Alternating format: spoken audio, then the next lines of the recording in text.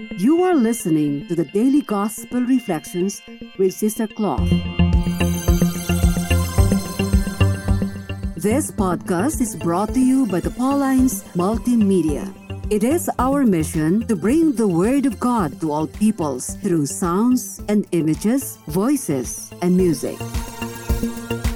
Come and join us as we share with you a thought a day.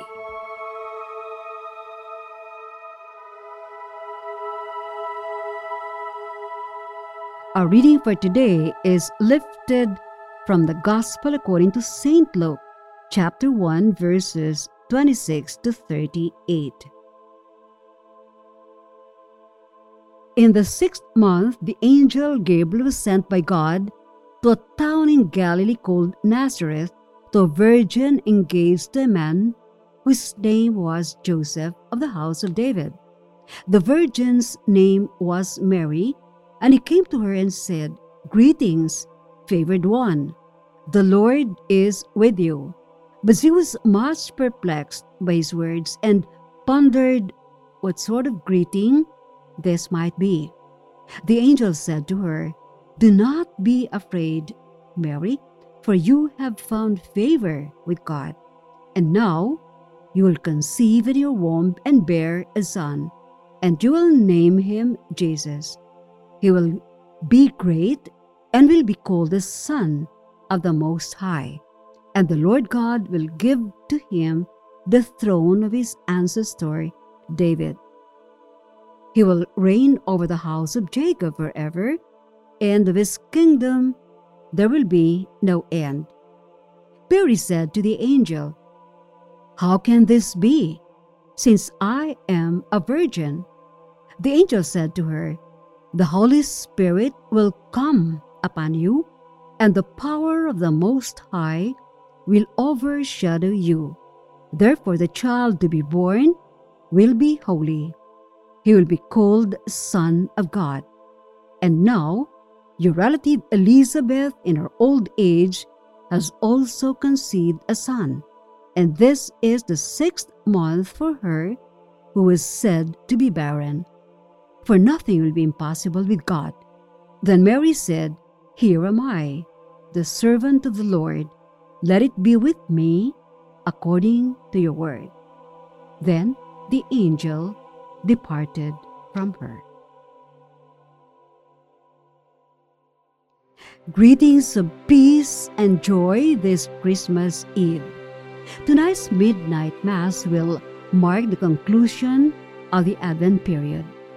Then, when the clock strikes midnight, we will all rejoice as we commemorate God's greatest gift, the birth of Jesus, our Savior.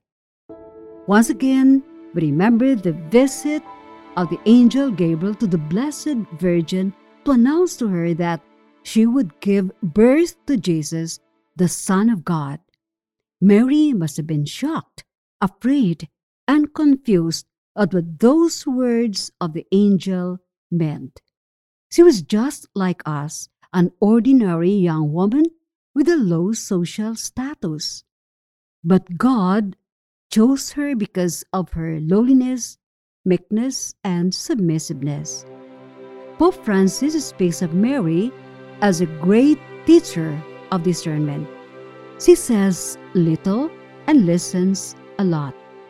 At the Annunciation, fear must have been overwhelming, but because Mary listened with her heart, she heard the angel's message as one of a divine calling. Then, with the angel's assurance not to be afraid, her fear turned into humble acceptance of God's word. "May it be done to me according to your word." That was Mary's unconditional yes, a yes that saved us all. How did Pope St. John Paul II explain this? In his encyclical on the Blessed Mother, Redemptoris Mater, he wrote, "This fiat of Mary, let it be done to me, was decisive on the human level for accomplishing the divine mystery. There is complete harmony with the words of the Son, who, according to the letter to the Hebrews, says to the Father as he comes into the world, "Sacrifices and offering you have not desired, but a body you have prepared for me. Lo, I have come to do your will, O God." God accomplished the mystery of the Incarnation when Mary uttered her fiat, "Let it be done to me according to your word."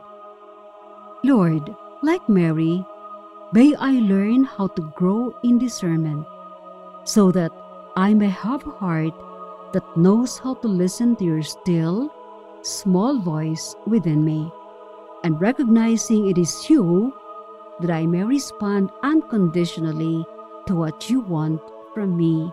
Amen. Be with us again tomorrow as we share with you a thought a day. Meanwhile, you can follow us and listen to other Apple and Google podcasts on Spotify, produced by Pauline's Multimedia. Have a good day.